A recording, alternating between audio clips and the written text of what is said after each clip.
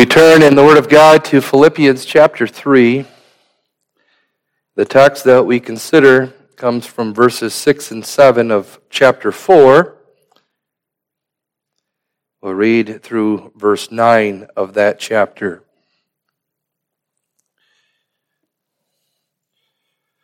Paul, the apostle, is in prison, remember, as he writes this letter to the church in Philippi and has instruction about rejoicing in the Lord. That is really the theme of the book of Philippians. And he, in the text we consider tonight, gives the command not to worry. That's impossible to do, to worry and rejoice in the Lord. In order to rejoice in the Lord, you have to put worry away. And he speaks of enjoying the peace of God.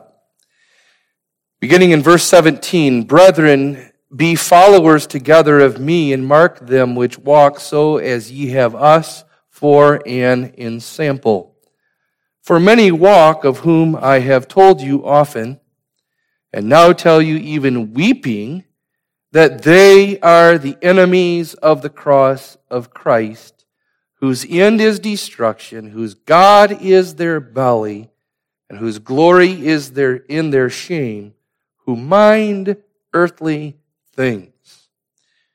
For our conversation is in heaven, from whence also we look for the Savior, the Lord Jesus Christ, who shall change our vile body, that it may be fashioned like unto his glorious body, according to the working whereby he is able even to subdue all things unto himself.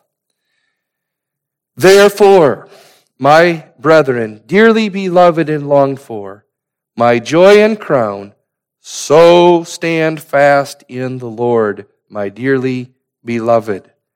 I beseech Euodias and beseech Syntyche, that they be of the same mind in the Lord. And I entreat thee also, true yokefellow, help those women which labor with me in the gospel, with Clement also, and with other my fellow laborers whose names are in the book of life. Rejoice in the Lord always, and again I say, rejoice. Let your moderation be known unto all men. The Lord is at hand. Be careful for nothing, but in everything by prayer and supplication with thanksgiving, let your requests be made known unto God. And the peace of God, which passeth all understanding, shall keep your hearts and minds through Christ Jesus. Finally, brethren, whatsoever things are true, whatsoever things are honest, whatsoever things are just, whatsoever things are pure, whatsoever things are lovely, whatsoever things are of good report, if there be any virtue, and if there be any praise, think on these things. Those things which ye have both learned and received and heard and seen in me, do, and the God of peace shall be with you." Thus far we read the word of God. May God bless the reading of his word. You may note verse 17 of chapter 3, verse 9 of chapter 4, both call the people in Philippi to mark the apostles and faithful preachers and to follow their examples. I call your attention to verse 6. Be careful for nothing. Understand that is King James translation of do not worry or be not anxious about anything. Be careful for nothing, but in everything by prayer and supplication with thanksgiving, let your requests be made known unto God. And the peace of God, which passeth all understanding, shall keep your hearts and minds through Christ Jesus. Beloved congregation of the Lord Jesus Christ, there are two promises that God makes to us in his word that I speak to you about in the introduction to this sermon. One promise for us as the people of God is probably easier to believe than the other promise. That is the promise of heaven. The promise that after this life we will have eternal life in the place of glory. And the Apostle Paul speaks of the coming of Jesus Christ and the hope of heaven at the end of chapter 3, and that is very important. If the believer is going to rejoice always, he's going to have to be able to look beyond the horizon of this life, isn't he? And he's going to have to be able to say, I have a hope for a better life, and in that hope I can rejoice now and always. If the believer somehow is going to be able to conquer worry and anxiety, it's going to have to do with that hope that he has in Jesus Christ of the coming of a better life. If the believer is going to be able to enjoy peace with God, he has to put his hope not in this life, but in the life to come, the life with God in the glory of heaven. Now, sometimes we struggle with that hope of heaven, maybe because of our battle with sin, maybe as we feel our own unworthiness, our own inadequacy. Sometimes we might think, there's no way I'm going to get to heaven.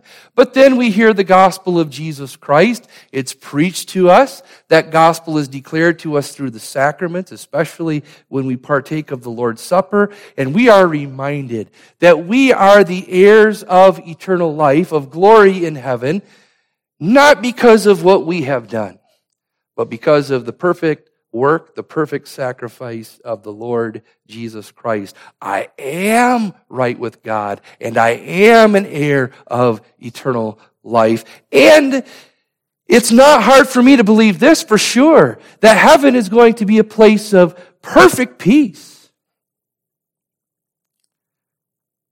I'm not going to worry about anything in heaven. I understand that. But the second promise that the Word of God gives to the believer in the verses we read and in the text that we consider tonight is that the peace of God is ours to enjoy in this life. And that peace of God, remember, is described as perfect peace. You see that mentioned, the peace of God, in verse 7, and the peace of God which passeth all understanding. Somehow this peace of God, which is beyond my ability to comprehend with my human mind, somehow that is mine, shall keep your hearts and minds through Christ Jesus. And then also verse 9, those things which ye have both learned and received and heard and seen in me, do, and the God of peace shall be with you. Not in heaven, but now in your daily life. That we can have peace right now, I say, is harder than believing that God is going to take us to heaven someday and that there in heaven we will have perfect peace. In fact, some of you may be hearing this tonight in the congregation saying, no, I believe in heaven. I believe that there I will have perfect peace. But in this life, no, I do not think it's possible to put away worry and anxiety and have perfect peace. Why is it so hard for us to be at peace right now? Well, for one thing, we know that this is a very troubled world. This is a world where there are so many problems. This world is not perfect like we know heaven is going to be. We know that there are many problems that face our nation. We know that there are problems that we often face in the workplace, at the job, in the home, even in the church. There's just so much to worry about. That first of all. And then secondly, what the Apostle Paul is revealing here, and what we all have to admit tonight, is that we are prone to worry. We so easily fall into worry and anxiety and panic. And that worry does get in the way of peace, doesn't it? With so much to worry about, and with our natural inclination to worry, it's hard to believe that we could ever have peace in this life. And this is exactly why we need to hear this word of God that is before us here in the text, penned by the Apostle Paul by inspiration of the Spirit. We are worriers who need peace. And God in His wisdom knows what our weakness is. And He doesn't come, first of all, and say, now be at peace. But He comes and He says, I know what your weakness and your problem is. And that needs to be addressed first of all. You need to put away worry and anxiety. And then putting away worry and fear, put on faith and trust and peace with God. Now I know He doesn't say, do not worry, put off worry, put on faith. But that's what He's saying when He says, be careful for nothing, so don't worry. And then do what? In everything, by prayer and supplication. Exercise your faith praying to God. So we consider tonight fear versus faith. Noticing, first of all, the vanity of worry or fear. Secondly, the firmness of faith. And then thirdly, the power of peace. Be careful for nothing. Do not worry about anything. What is worry? What is anxiety? And do we even need to ask that question? We all know what worry is. We all worry. We are all guilty. We have a command here from the apostle of Jesus Christ, do not worry. And we need to understand this is not an abstract command. This is not an academic type of command, some remote possibility that we might worry.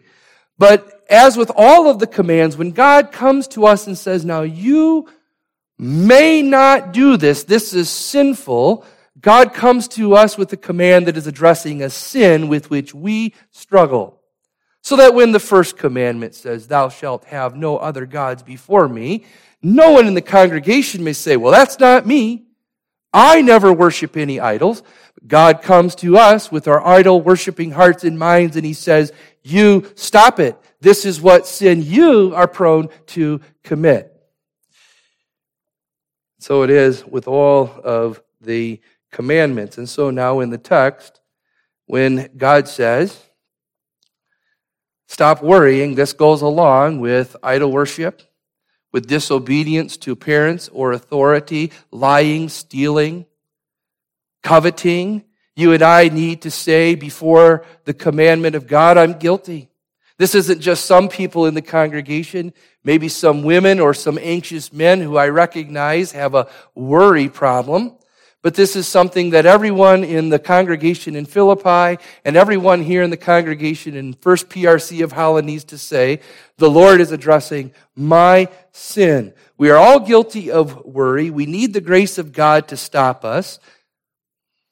So we do all know what worry is. The apostle says, don't worry about anything. Oh, the little things. We know what it is to worry about little things. You know that they are little things, and yet it exposes how prone we are to worry that we can't stop being anxious about them. Did I clean my house enough for company to come over? What are they going to think about the way that I decorated things? How do I look? I got dressed and I am very concerned that people see me as someone who has a good sense of style. I even spent 10 minutes looking in the mirror at one hair on my head. And I got it in the right place, but now I've gone out and the wind may have blown it out of place, and now I can't stop fretting about that hair. And will you agree with me then, beloved, that these are the kinds of things that we can tend to get anxious about, recognizing that these are not the important things, these are not the weighty matters of the kingdom of heaven, and yet we can get so sidetracked by these unimportant things. So sinful are we. Maybe you are ready to agree with me that many of the things that we worry about are vain and useless. But sometimes we worry about big things too, when it comes to ourselves, when it comes to our family, when it comes to our livelihood in the workplace, when it comes to the church, and when it comes to the nation even. Maybe you remember, maybe to some of you it didn't seem like nearly as big of a moment as it seemed in the media, but maybe you remember when Russia attacked the Ukraine. And there were people who were concerned this might trigger World War III. Maybe the NATO nations become involved. Maybe the allies of Russia become involved. And maybe instead of just two nations involved in warfare, it could quickly escalate to the point where all of the nations of the world are involved. There were people talking that way. And to me, it seemed far-fetched. But then my teenage daughter came home and made a comment that people between the age of 18 and 45 are eligible to be drafted by the government for military service. And she pointed out to me that at the age of 44, I'm still eligible for that. And what that indicated is that this was serious enough that that day at Covenant Christian, this discussion was had. Our people called to serve in a war and brought in harm's way with their lives on the line. Isn't that something to be worried about? And you might be thinking, do you know what has happened in my life recently? If you knew the big things, if Paul knew the big things, not little things that I'm concerned about, surely he would not chastise me for worrying. Do you know what the doctor said to me or to my family member? If you knew, you would know that I'm worrying about something very significant indeed. Do you know what happened in the workplace? Do you know how close I am to losing my job, my livelihood? If you knew what was going on in my life, you'd understand I'm not worrying about the little things. I'm worrying about very important things. And maybe if we stopped here and said, this is what worry is. It is the anxiety we have because of very real problems that we face in the world. It is the fear that we have because things we're dealing with now make the future look so bleak. If this is what we said worry was and stopped there, maybe we could say yes. This is just a part of life and there's no escaping it, and it's normal, it's not wrong. But we have to reckon with the fact that worry is a sin. It is a spiritual sin against God, a very deep, serious spiritual problem. First of all, we have to reckon with the fact that the apostle is not giving advice here, but he's giving a command. Be careful for nothing. Do not worry about anything. And we have to make sure that we feel the weight of this command from the apostle tonight. Oh yes, if the apostle came and said, it's a sin to look at pornography, quit looking at pornography, that's a serious sin. I better not do that. If the apostle came to me and said, stop lying, lying's a sin, yes, it's very important that I hear him and I stop doing that. then we have this sense that worrying is such a part of our lives. It's not really that serious of a sin. We have to hear the apostles say, stop worrying. That is sin against God. And when you compare, when you compare what the apostle says here in Philippians 4 to what the Lord Jesus Christ says in the Sermon on the Mount in Matthew chapter 5, you understand this is a command of the Lord Jesus Christ, and that this is a very serious matter in the kingdom of heaven. The king of the kingdom of heaven hates it when the citizens of his kingdom worry. He forbids it. You may not worry. It's disobedience to the command of God. Secondly, worry is placed in this text in contrast with putting your faith in God, meaning that worry is unbelief with regard to God. Worry is the exact opposite of putting your trust in God. Worry is the exact opposite of depending upon God. When you worry, maybe you don't say it in so many words, but what you're saying in your heart and your mind is, I don't trust God. I don't depend upon Him. Worry is sinful unbelief. It comes when we wrongfully focus on ourselves instead of God. Worry comes when we wrongfully focus on our circumstances instead of on God. God does not matter when we worry. Do you understand that? What are you saying at that moment when you're worried about what? You. I matter, not God, not His providence, not His will, not His power. Worry is denial that God is God. It's a denial that He is sovereign. It is a denial that God is in control of all things for my good. And this puts things in a whole new perspective. Is worry really so bad? Well, every time I become anxious, I am saying to God, I don't believe in you.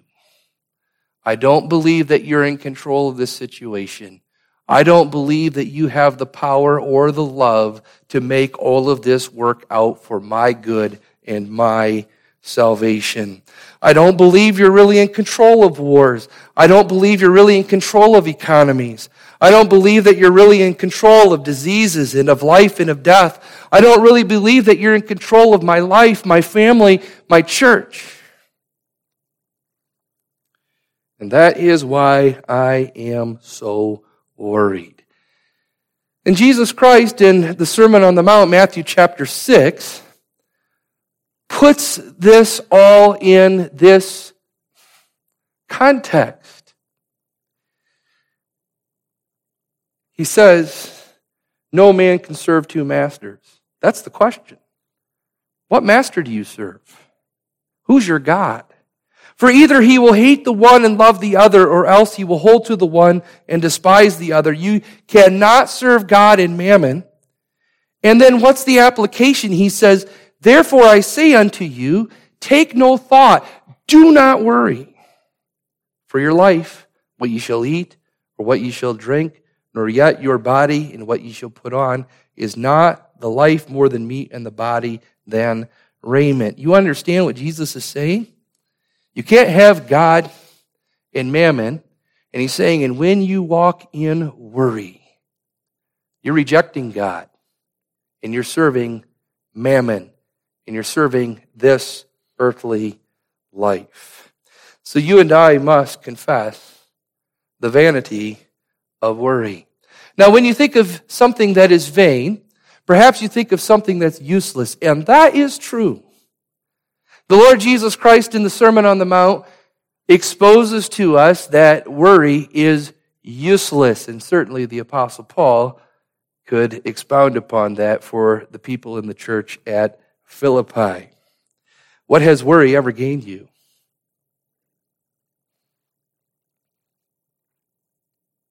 Has it ever profited you anything? Has it ever helped you? You remember that question Jesus asked? You're feeling a little short. You'd like to be an inch or a cubit taller. All right. Sit for a day, for a month, for a year, and worry about it. Going to get any taller? It's not going to do you any good. Worry will waste your time. How many of you have found yourself worrying about something? I know this is going to happen. If it happens, it's going to ruin my life. And it doesn't happen.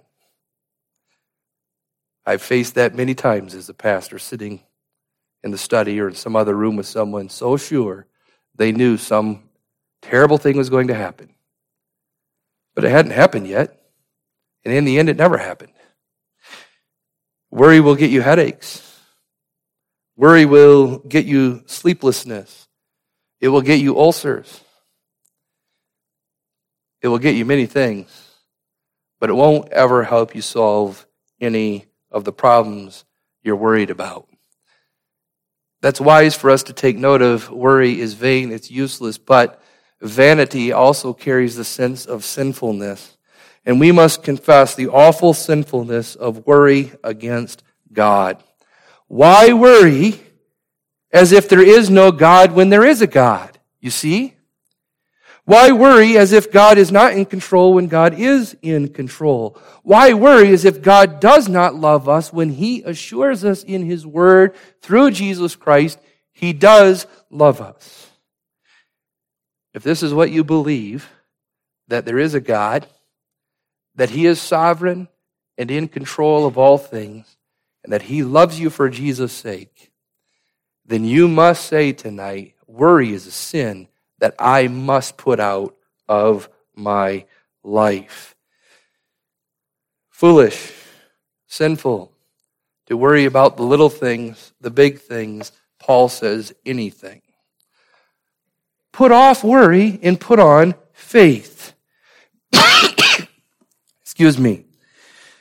Be careful for nothing, but in everything by prayer and supplication with thanksgiving, let your requests be made known to God. Exercise your faith. Exercise your faith specifically in praying to God.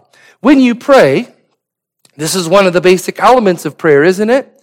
You're saying, I don't trust in me. I don't have this. I'm not in control. When I go to God in prayer, this is, and you can look this up in Lord's Day 45, one of the chief requirements of prayer, that I recognize my need, my smallness, and I recognize that I depend on someone else. And why am I going to God in prayer? Why am I not going to my parents, praying to them, or to my brother or sister? Because they are not sovereign, eternal, all-powerful, all-knowing. You admit your smallness, you admit God's greatness, you're putting yourself, you're putting your circumstances, you're putting the little things that are going on in your life and the big things that are going on in your life into the hands of God. When you pray, you're believing in Him, you're trusting in Him, resting in Him, and putting your faith in God. Paul knows Matthew 6 very well. The apostles, in all their teaching, always went back to the teaching that they received from Jesus Christ. And what is the real problem with worry? Well, Jesus tells us that in Matthew 6, verse 30, wherefore, if God so clothe the grass of the field, which today is, and tomorrow is cast into the oven, shall He not much more clothe you, O ye of little faith? Paul knows when you're worrying, your faith is little, it's weak.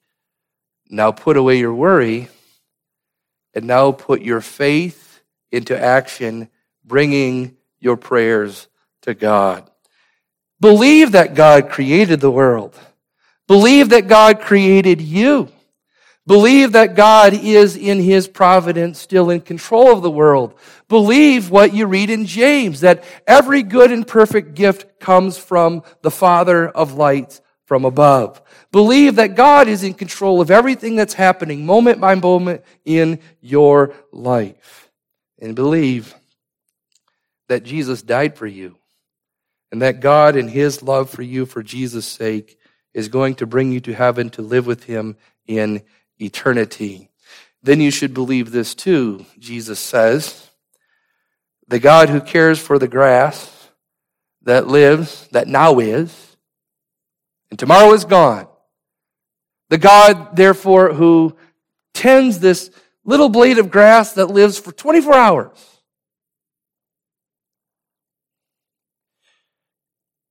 He is taking care of you. Exercising faith is the opposite of worry. Worry is foolish. Remember, we said a little while ago, it doesn't do any good. It leads us to trust ourselves in things other than God, which is just the same thing as trusting what? Air. Worry is vain. Worry is useless. Worry is foolish. Faith is wise. It is solid. When you put your faith in God, you're believing in the God who really is. He really is the God of salvation. He really is the God of providence. Put your faith in Him and you find that you have a real friend. That's the idea of prayer, is it not? We're not talking to the air when we fold our hands and close our eyes and pray to God. We're talking to God, and He hears our prayers, and He answers our prayers. And He wants you to talk to Him. That's what the Apostle Paul is saying. Don't say tonight, God doesn't know, and He doesn't care. If only He knew, He wouldn't tell me not to worry. No, God is saying to you, I want, not because I don't know, He knows before you ask, but I want you to bring your cares, your anxieties to me. Pray to God, make requests. Be careful for nothing, but in everything by prayer and supplication. In other words, bring your requests to God. You need something, ask Him. And now here's the interesting thing.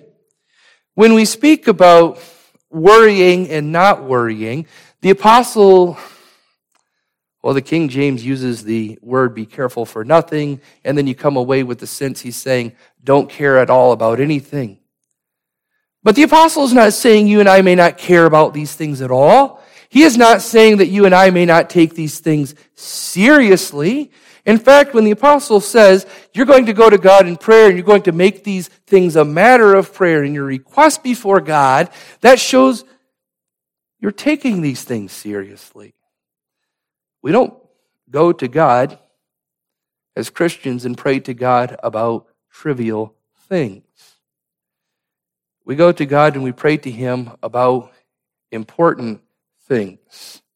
And when we pray to Him about things that we know, yes, are small in comparison to God, but we go to Him and we lay before Him our worries, our anxiety concerning things in the home, in our friendship relationships, in the church, in the workplace. God doesn't look at us and say, no, don't bring those things to me. Those things are trivial. These are important things that we rightly bring to God. And what is the prayer? Lord, change my circumstances. Lord, make my life better. Lord, make it so that everything is going just right in my life so I have nothing to worry about. No, what we're praying for really is faith. Faith to know, to believe in God, and to trust Him. So that even in the midst of trouble, we understand, because I know God, I don't have anything to worry about. Because I am sure of my salvation in Jesus Christ, I have nothing to worry about. Because I know though my circumstances can change tomorrow, and everything from an earthly point of view can fall apart, this won't change. That I am right before God, my sins are forgiven, and I have the hope of eternal life in heaven. And I know that God's grace is sufficient and that He is making all things work together for my salvation. Paul is an example of this. We didn't read that, but in verse 13, I have that wrong. In one of the surrounding verses, the Apostle Paul speaks of the fact that he is in bonds. If you go back to chapter 1, you will see that he is a prisoner for the sake of the gospel of Jesus Christ. He's in a house. It's house arrest, but it's not like the time when he had freedom to go out sometimes to talk to others and to receive others. This is the time when the Apostle Paul is in solitary confinement. And yet he's not focused on himself. He's not focused on his needs or his circumstances. He's focused on God, his need for God, to put his faith in God, and to know that his peace and his safety is in God. While the Apostle Paul is in prison and could be worrying about the fact that this is going to be another day where I'm literally sitting in chains and I can't move and I can't talk to other people, while the Apostle Paul is in prison and could be worrying about maybe today's the day Caesar's going to bring me out of this prison and lift off my head. He says, no, I want to keep my focus on God. I want to keep my focus on Jesus Christ, on the salvation that I have from my sins in him. I want to have satisfaction in knowing that I belong to God for Christ's sake. And this explains why Paul says, in this prayer you make requests, but also thanksgiving. With thanksgiving, let your requests be made known to God. The idea of this is praise. And Paul is saying, what a privilege. Here I am in prison, and what a privilege that at any time I want to, I have the opportunity to go to the God who made heaven and earth, the God of the whole universe. Your doctor sometimes tells you, yes, I'll see you in 3 weeks or in 3 months. Paul appealed to Caesar and he wanted to appear before the emperor, but you don't just walk into the emperor's throne room. It takes a long time, in Paul's case, years before he has the ability to see the great Caesar.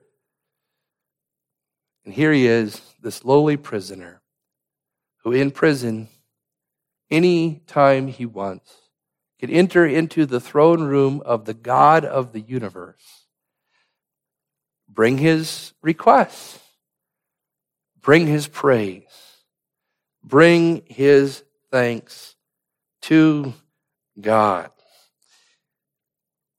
and give him thanks for specific things. That's the idea. The Apostle Paul is saying, it's not enough to say, I'm not going to worry, I'm going to pray to God. But I actually have to recognize, even in prison, that there are good things that God has done for me, good things that God has given me in Jesus Christ. And can you see what a wise and very practical pastor the Apostle Paul was?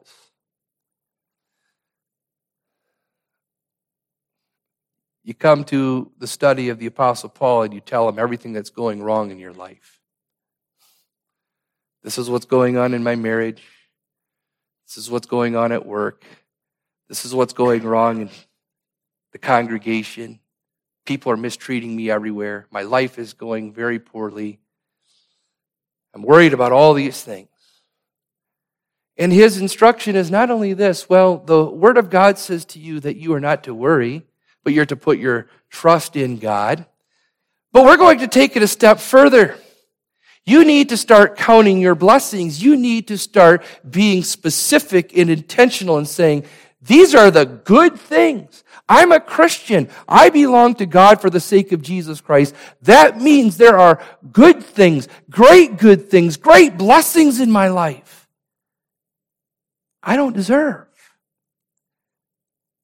And I had better not be unthankful, but be thankful and name them in prayer to God.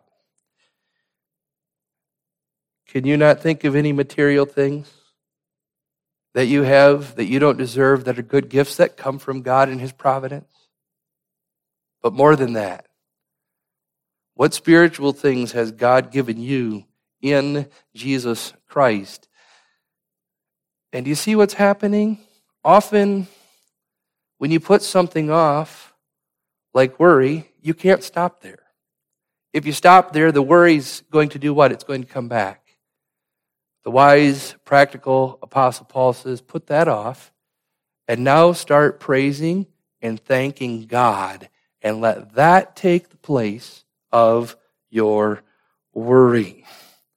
And when you think of, especially the spiritual blessings of redemption, hope of heaven, the loving providence of God, the perfect peace of God will begin to take hold of your heart and life in this life here and now. Notice that the apostle is speaking of the peace of God. That's verse 7. And the peace of God, which passeth all understanding, shall keep your hearts and minds through Christ Jesus. This is an amazing thing. You and I cannot fully understand the peace of God, the peace in which He dwells eternally in the whole of His life as the triune God, Father, Son, and Holy Spirit. This earth is a mess. You and I live in this messy world. God is in charge of this mess. He rules over it and knows the messiness of this world better than you and me. You and I every now and then hear on the news about the evil of some tyrant ruling over a foreign nation. God, 24 hours a day, 7 days a week, knows the evil of that man's heart and the evil of all of his deeds. He knows all of the evil, all of the wickedness, all of the corruption, all throughout the world. He's the ruler of broken nations, broken homes, and broken people. He knows that the institutions of this world are corrupt. He sees political corruption, economic corruption, healthcare corruption, wherever you want to find it. And then there's the spiritual realm that God rules. Satan and all of the dark angels that are constantly plotting against God and against His kingdom. They oppose God. They oppose the spread of the gospel of Jesus Christ. They want to spread evil and corruption. Now here's the question. Does any of this disturb God? Does any of this make His heart race? Does any of this make His blood pressure rise? Does any of this make Him need to take any medication to calm down? Not for one moment. And that's what's beyond our comprehension, isn't it? Here He is, the God who is ruling over this fallen, corrupt world, the fallen angels, fallen human beings, and yet He lives in perfect peace. He sits on His throne and He says, my life is blessed forever. And He looks at Satan and He says, he doesn't bother me. Yeah, I see what he's doing. He's fulfilling my perfect plan in all of his evil schemes and in all of his evil actions. And He looks at you and me in His church and He says, yes, I see you every moment of every day. I see the circumstances that are too big for you. I see the problems that cause your heart anxiety. But from my point of view, my love never changes. My power to control what's going on in your life never changes. I'm continuing to work everything for your good and salvation. And this is the peace that God has revealed in Jesus Christ and for the sake of Jesus Christ. Two things briefly here to know. First of all, Jesus Christ was the man of sorrows. He was the Savior who suffered, but He was not a man of worry and panic and anxiety. He knew He would be put to death. He knew God was going to send His soul to hell. He did not want that pain. He knew that that would be terrible pain and anguish. And yet, he believed the promise of God. This suffering, this anguish is not going to be the end for you, Jesus. And so Jesus faced the most horrific suffering that a human being could with peace. This is the will of God, and this is for my glory and for the salvation of my church. That first of all. But then secondly, don't ever forget this.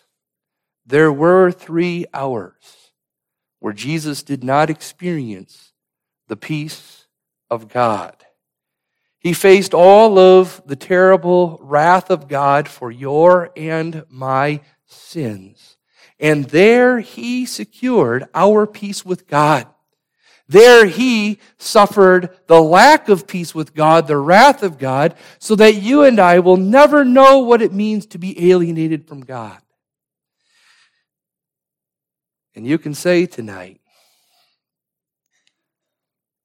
I have real trouble in my life. Sometimes, as the psalmist puts it, right, the earth shakes, the seas roar, the mountains seem to be carried away by the troubles of life, and that's me. I seem to be flooded with troubles. But I will never, ever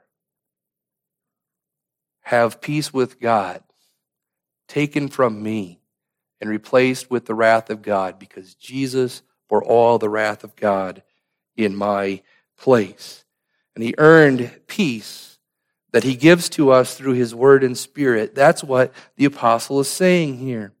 Even though you cannot fully understand this peace of God, which he has in his own life, which Jesus Christ exhibited, because Jesus Christ has come and saved us from our sins, because he's brought us out of the world into the church, because he's united us to himself through his Holy Spirit, because he gives us his word in our hearts, we have that peace, and it guards your hearts and minds through Christ Jesus. The covenant is God sharing his own life with us so that he is our friend and we are his friends. And this is one aspect of that covenant, that we have peace with God now and forever in our hearts. He gives us grace through his word, through his truth, to drive away worry. May God do that tonight. You and I are prone to worry. May God, through the power of his word, where he commands us not to worry, drive that worry out of our hearts and give us the confidence of faith, the courage of heart, the peace to say, I know my circumstances really do hurt sometimes, and they can change and become even worse tomorrow. But I know my God and put all my confidence in him. And so, exercise your faith. Make use of prayer. Hang on to worry, and you can be sure of this. You won't have any room for the peace of God in your hearts. The Apostle Paul is saying, now, overcome that worry by prayer. That's a tool that God has given you. In the way of your praying to him, trusting him, asking him in the name of Jesus, Lord, remove my peace or my worry. He will take that out and give you peace. May God give you the hope of heaven, but may he give you a foretaste of it now through the peace that he gives through Jesus Christ. Amen. Father in heaven, we confess our sin and our sinfulness before thee. Even if we don't like to think that we are worriers, we understand that we do like to put trust in ourselves or in other people or in the change of circumstances.